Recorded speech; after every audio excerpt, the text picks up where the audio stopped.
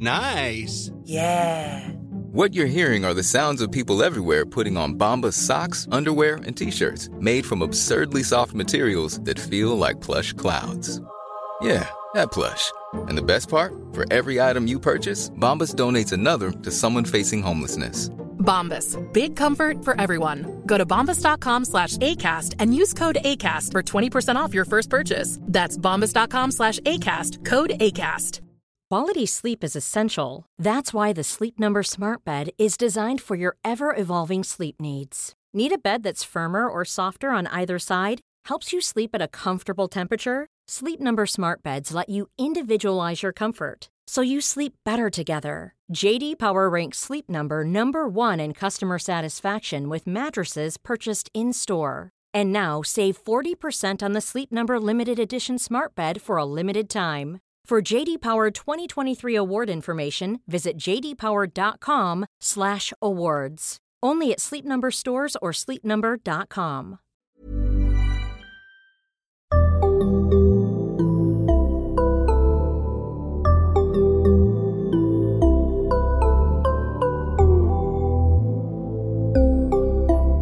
Barnpsykologerna. Hej och välkomna till ett nytt avsnitt av Barnpsykologerna, en podcast med Liv Svirsky och Lars Klintvall. Och idag ska vi träffa Ann Fernholm. Hej! Hej! Och vi ska prata om kostråd för barn. Ja. Kan inte du bara börja med att säga lite vem du är? Jag har disputerat i molekylär bioteknik, men sen blev jag journalist för jag tyckte att forskarvärlden behöver granskas. Och jag har granskat området kostråd och liksom hälsa i 10 år snart och skrivit flera böcker om barn och mat, barn och socker. Och nu kommer snart stora boken om barn och mat som ska hjälpa föräldrar att göra rätt från början. Alltså från början med barnen? Ja, med barnen, liksom från första året i livet. Ja. Men mycket så här, hur hanterar man barnen och blir kräsna och så. Det är min medförfattare Kajsa Lam. Hon är logoped, hon jobbar med barn som har ätstörningar. Ja, hon har lärt mig mycket. Ja, bra, perfekt. Ja, men jag har massa frågor. Jag tänkte att jag kör igenom så får vi se hur mycket vi hinner igenom. Ja. Ja, men egentligen det första som jag undrar är det här med liksom barn som äter just selektivt, som äter väldigt begränsat. Ja.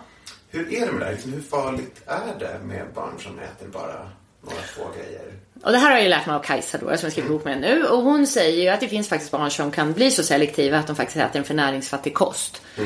Och att om man märker att man har ett barn som bara äter alltså typ 10 livsmedel, då behöver man gå till BVC och då utreder ofta en dietist om de äter tillräckligt näringsrikt. Men sen behöver man ju få hjälp att få barnet att börja äta mer mat. Och då kan man behöva professionell hjälp, för det är ju jättestressande för en förälder att ha ett barn som inte äter. Ja, men just för att det är så stressande, vad säger du? När ska man liksom vara orolig då? Ja, men när barnet börjar gå ner under liksom 20-10 livsmedel sådär. Det är ganska mycket ändå. 10 olika livsmedel, men de äter lite typ köttbullar. Men och där tänker jag att att man ska söka hjälp på BVC och att de har en dietist som kollar vad barnen äter. Då brukar man fylla i en så här kostenkät under några dagar. För barn, när de är selektiva kan de ändå vara så här, ena dagen käkar de köttbullar kanske, nästa dag käkade de pasta sådär. Men över en vecka så kan de ändå få i sig all näring. Så över en vecka får man tänka 10-20 olika saker, då är det okej? Ja, alltså... Hur menar du? Ja, nej, men alltså, det behöver en dietist. Men det beror på vad de äter för saker. Det beror ju helt på. Nej, det är inte 10. Äter de 10 olika sorters glass och det är typ GB-glass, men då är det inte så bra liksom. Men då kan man ju också få tips kanske kring hur man kan få i barnet mer nära. Men det man behöver hjälp med är ju också, som Kajsa säger då, att man behöver få hjälp av en professionell person för att öva barnet att äta mer saker. För om de då äter till exempel pannkakor varje dag, hela tiden, så efter ett tag så kan de släcka ut det också, bli trötta på det. Och då kanske de inte, även om man liksom lindar in pannkakorna i geléhallon, så kanske de ändå inte äter pannkakorna.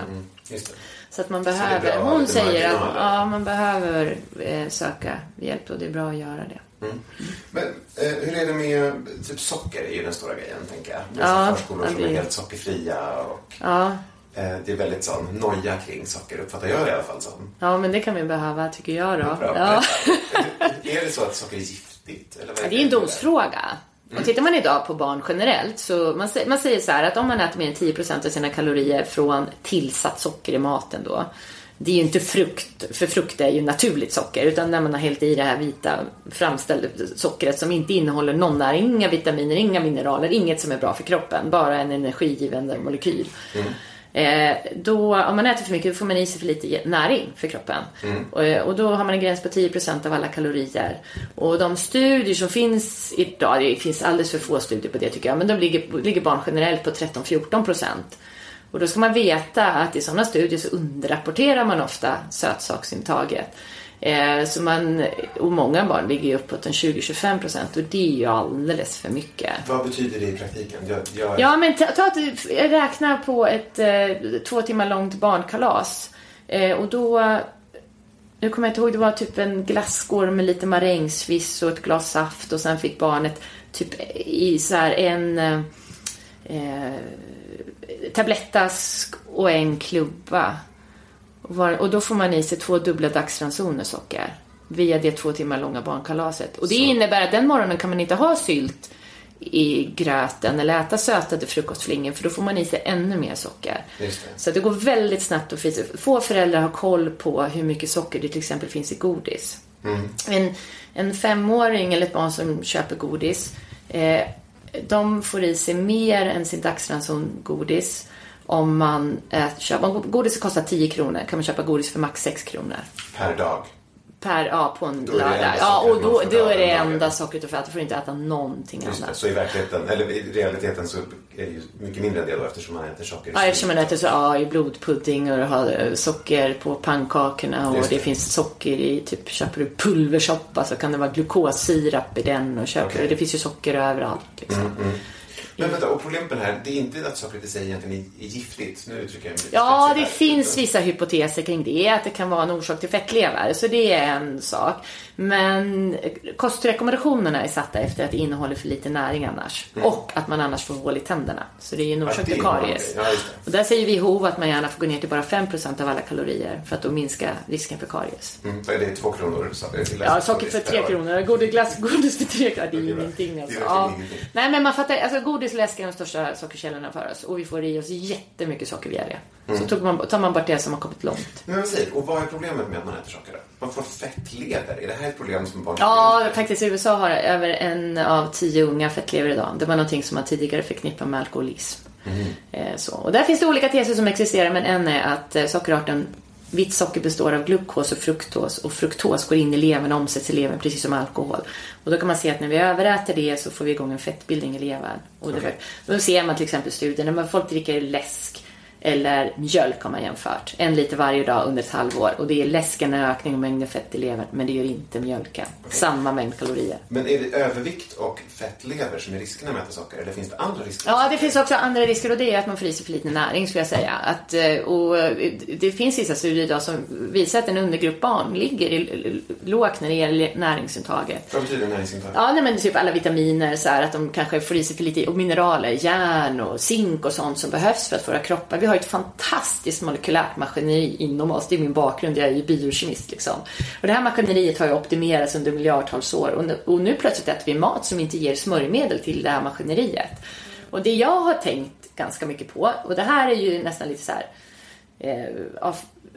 att idag när barn ligger i underkanten när det gäller näringsintaget, så har jag väldigt mycket funderat på hur påverkas hjärnan då till exempel när de växer och de inte får den näring de behöver. Hur påverkas utvecklingen av hjärnan och så? Det kan man se att de barn när de är riktigt små får för lite järn i sig, då kan man få bestående hjärnskador till exempel. Det finns forskare som menar att barn med ADHD borde utredas för järnbrist. Och jag säger, det här är ingenting som är vetenskapligt belagt, ingenting som, men jag tycker det behöver undersökas, för det är en brist på vetenskap. Det är någonting, framförallt som ADHD ökar. Forskning, det var första gången jag hörde det. Ja, nej, men det är faktiskt viktigt att det kartläggs, för idag pratar vi bara om stress och skolan och så när det gäller ADHD, eftersom det ökar. Det här är någonting, jag tycker man ska undersöka det här som en potentiell orsak också. Men, och järnbrist, det får man för att man inte äter kött, tänker jag, eller att man inte äter spenat, eller att man men att man äter för lite kött och annat mat med mycket järn i. Ja. Som är, vadå, bönor? Vad är det för någonting som det Ja, är? bönor, det vi är lättast att ta upp järn från, det är ju rött kött. Det är ju absolut det som ger oss ett störst järntillskott. Järn som finns i vegetabilisk föda tas faktiskt upp 3 gånger sämre av kroppen. Och dessutom finns det en massa ämnen som hämmar järnupptaget då. Så att om man äter till exempel en vegetarisk kost med mycket mjölkprodukter och mycket ägg och så. För mjölk hämmar järnupptaget. Då kan det finnas en risk att man faktiskt ligger väldigt lågt i järnintaget. Det är bättre att vara vegan än att vara vegetarian. Ja, faktiskt i det fallet. Men det är för bebisar som äter en vegansk kost. Där alltså en bebis behöver få i sig lika mycket järn som en vuxen man. Och det är faktiskt svårt att få i sig så mycket järn om man äter vegansk mat. Små barn. Så då kanske man måste ha tillskott? Jag personligen tycker att små barn ska äta kött. Punkt. För att få i sig den näring de behöver. Bra, men vänta. De behöver inte ta klimatansvaret, det kan vi vuxna göra. Nej, just det. Jo, men det här med sockret igen, förlåt, vi bara komma tillbaka till det. Så du säger alltså att problemet är snarare att man inte får i sig de andra grejerna. Det är inte sockret som är problemet så mycket som att man inte äter de andra sakerna. Ja, det är ju ett jättestort. Precis, när man äter mycket socker får man i sig för lite näring. För att man äter för lite annan riktigt bra mat. Just det, ja. Så det är snarare... Sen är det många barn som då när man äter mycket sött fastnar i den smaken. Och gärna vill ha mat som smakar väldigt sött. Det är ju... Och då blir det svårare att äta de andra grejerna. Just Nej, men så det är inte som att sockret är giftigt. Det är snarare som att det får en att inte äta de andra. Ja, i stora doser skulle jag säga att det kan sätta igång processer. Just det, utom i stora doser. Ja. Hur är det med andra sådana här bristsjukdomar? Har svenska barn liksom bristsjukdomar? Bristsjukdomar som beriberi och liksom engelska sjukan. Och det jag vet inte vad det är för någonting. Beriberi är ju en bristsjukdom, det är ju D-vitaminbrist. Och engelska sjukan är ju D-vitaminbrist och skörbjugg och sånt, det har man ju inte. Så mycket. Jag tror att man ser vissa så här väldigt lågt D-vitamin. Barn som aldrig är ute i solen och så. Solen är ju den viktigaste källan till D-vitamin. Men däremot kan ju många barn ligga lågt. Är det farligt då att ligga lågt? Ja, det är ju klart att det är inte så bra för kroppens maskineri om man ligger liksom lågt under lång tid. Man behöver ju näring. Så men tycker du att barn ska äta sådana här vitamintillskottspiller? Alltså... Nej, det skulle jag inte säga. Man ska äta riktig mat. Det är det viktiga. Det är därifrån vi ska få vår näring. Alltså riktigt varierad mat? Så. Ja, alltså till exempel äggula innehåller i princip all näring kroppen behöver utom C-vitamin. Så att lever du på ägg och kött och lite C-vitamin får du egentligen i det mesta du behöver utom då fibrer till tarmfloran. Men så man behöver ju inte äta jättevarierat för att få i sig all näring. Men man behöver äta näringsrikt mat för att få i sig näring. Den mat man väljer att äta. Vad sa du för någonting? Äggula är bland de mest näringsrika som finns. Äggula och lite C-vitamin. Därför är egentligen då har man liksom börjat bra. Ja, lite apelsin kanske. Och lite apelsin, ja. Bra. Nej, men alltså typ pannkaka är ett utskällt livsmedel. Jag gör ju pannkaka till min barn med dubbla mängden ägg. Och sen så byter jag lite vetemjöl mot mandelmjöl faktiskt. Ja, så blir det... Okej. Men får jag gå vidare? Fråga dig om det här med alla de här kostråden till gravida. Ja. Det är lite utanför vår topic egentligen, men jag kör ändå.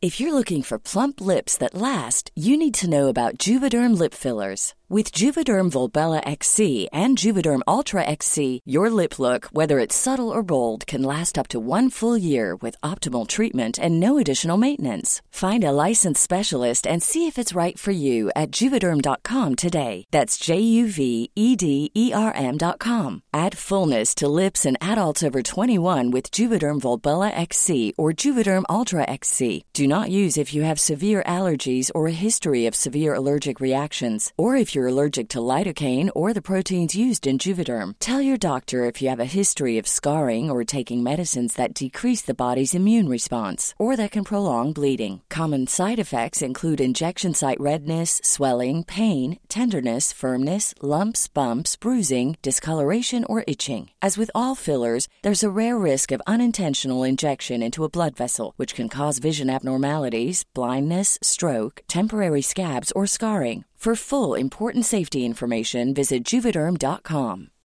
Since 2013, Bombas has donated over 100 million socks, underwear, and T-shirts to those facing homelessness. If we counted those on air, this ad would last over 1,157 days. But if we counted the time it takes to make a donation possible, it would take just a few clicks. Because every time you make a purchase, Bombas donates an item to someone who needs it. Go to bombas.com/ACAST and use code ACAST for 20% off your first purchase. That's bombas.com/ACAST, code ACAST.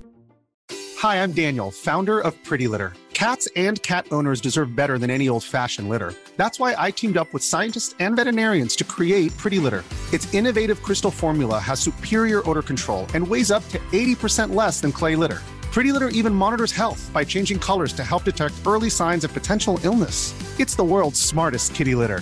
Go to prettylitter.com and use code ACAST for 20% off your first order and a free cat toy. Terms and conditions apply. See site for details. Ja, men det är för det Livsmedelsverket som ger de här kostråden. Ja, tycker gravida. Ja. Vad tycker du om dem? Ja, men de är väl bra. Men det jag tycker de skulle behöva kompletteras med, för det ser man idag, att det är många gravida kvinnor som har fetma. Som föder barn som är liksom större än medelbarnet. Barnen växer för mycket i magen.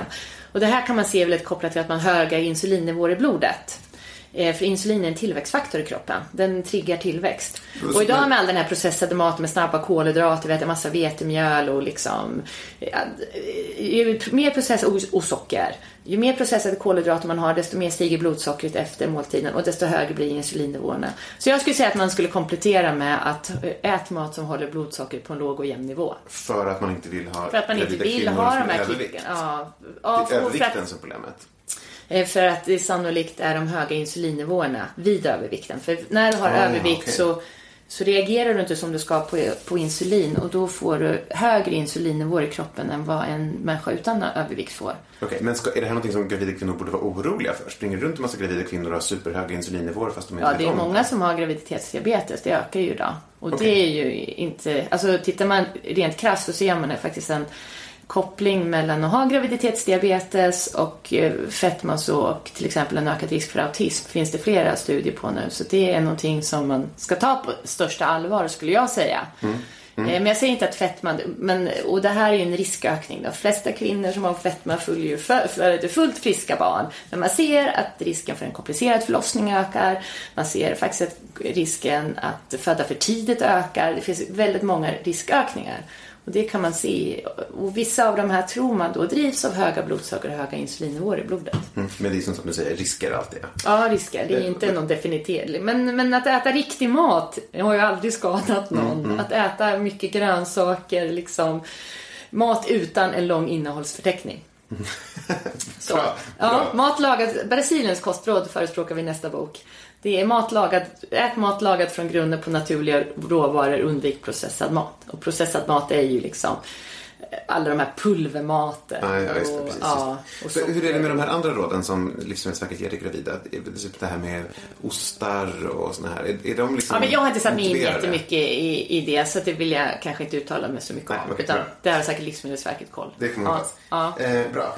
Har du några så här liksom favoritmyter kring kostråd och barn som du skulle vilja... men det här barn ska dricka välling. Att det är så här nödvändigt. Man tror typ barnen inte överlever utan välling liksom.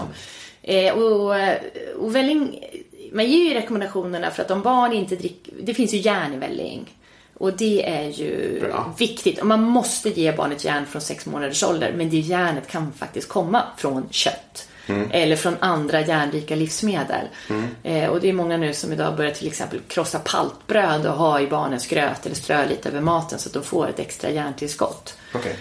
Istället för att ge barnen välling. För barn som dricker väldigt mycket välling, det är kopplat till att ha en ökad risk för övervikt tidigt under livet. Och välling är ju också jätteprocessat.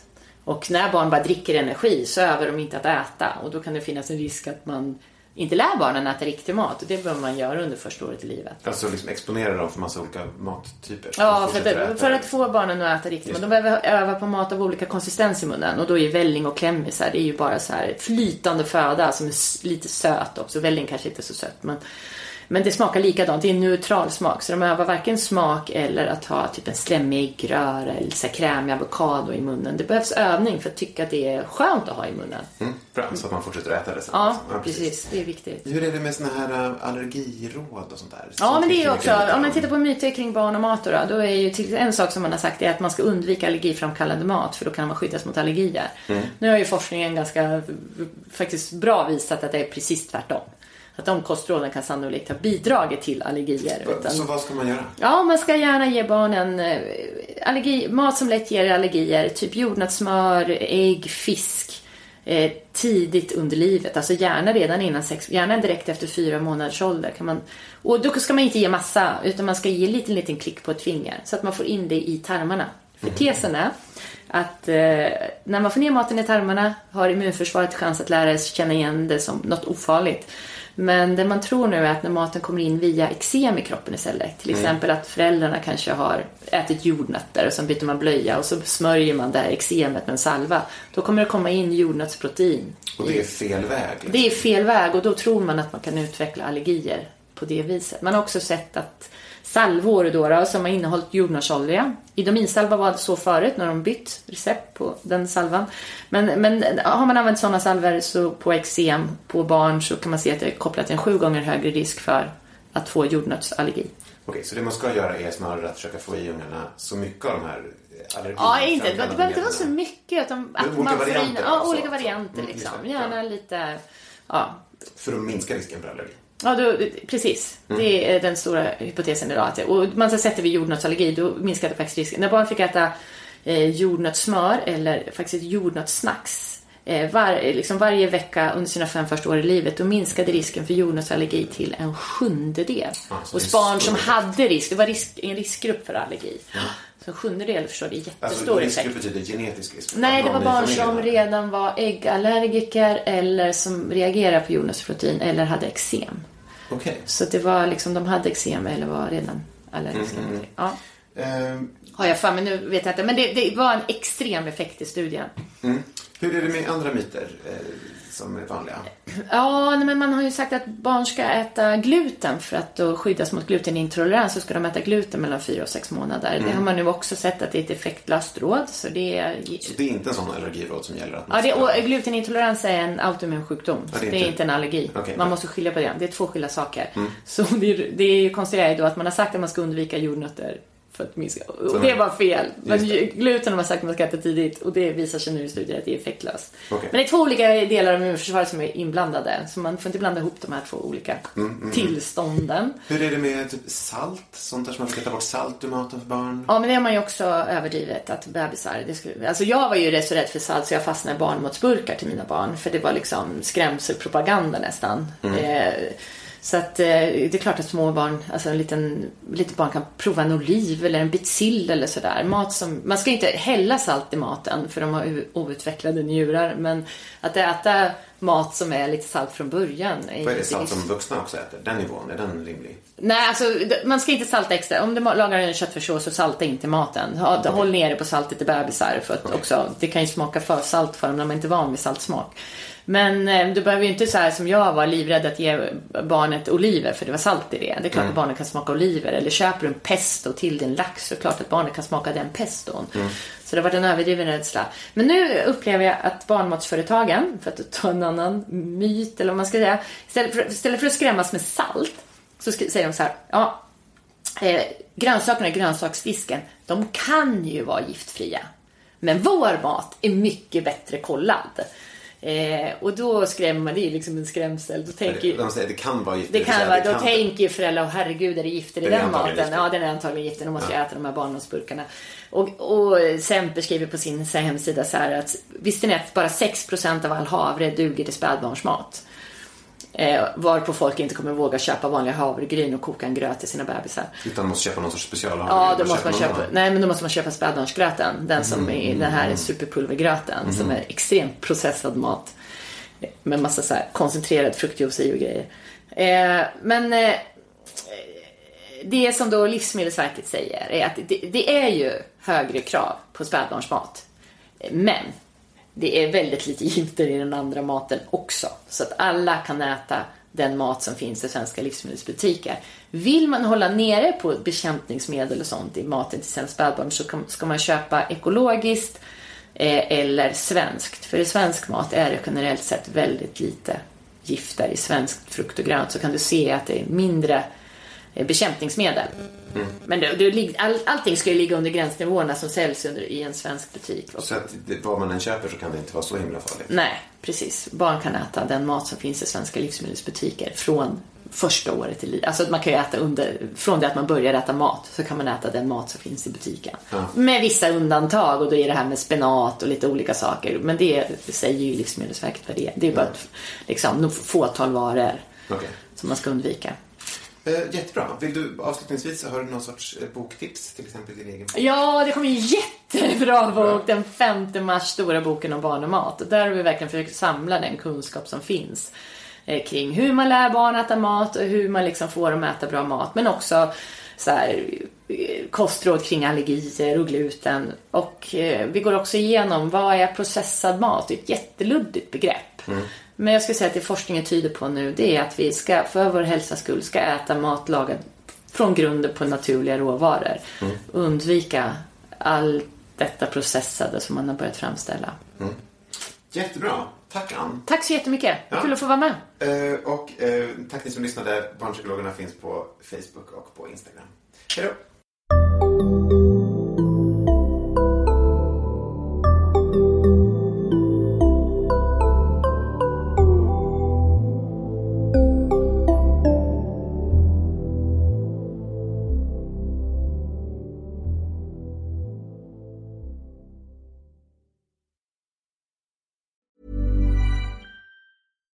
Hi, I'm Daniel, founder of Pretty Litter. Cats and cat owners deserve better than any old-fashioned litter. That's why I teamed up with scientists and veterinarians to create Pretty Litter. Its innovative crystal formula has superior odor control and weighs up to 80% less than clay litter. Pretty Litter even monitors health by changing colors to help detect early signs of potential illness. It's the world's smartest kitty litter. Go to prettylitter.com and use code ACAST for 20% off your first order and a free cat toy. Terms and conditions apply. See site for details.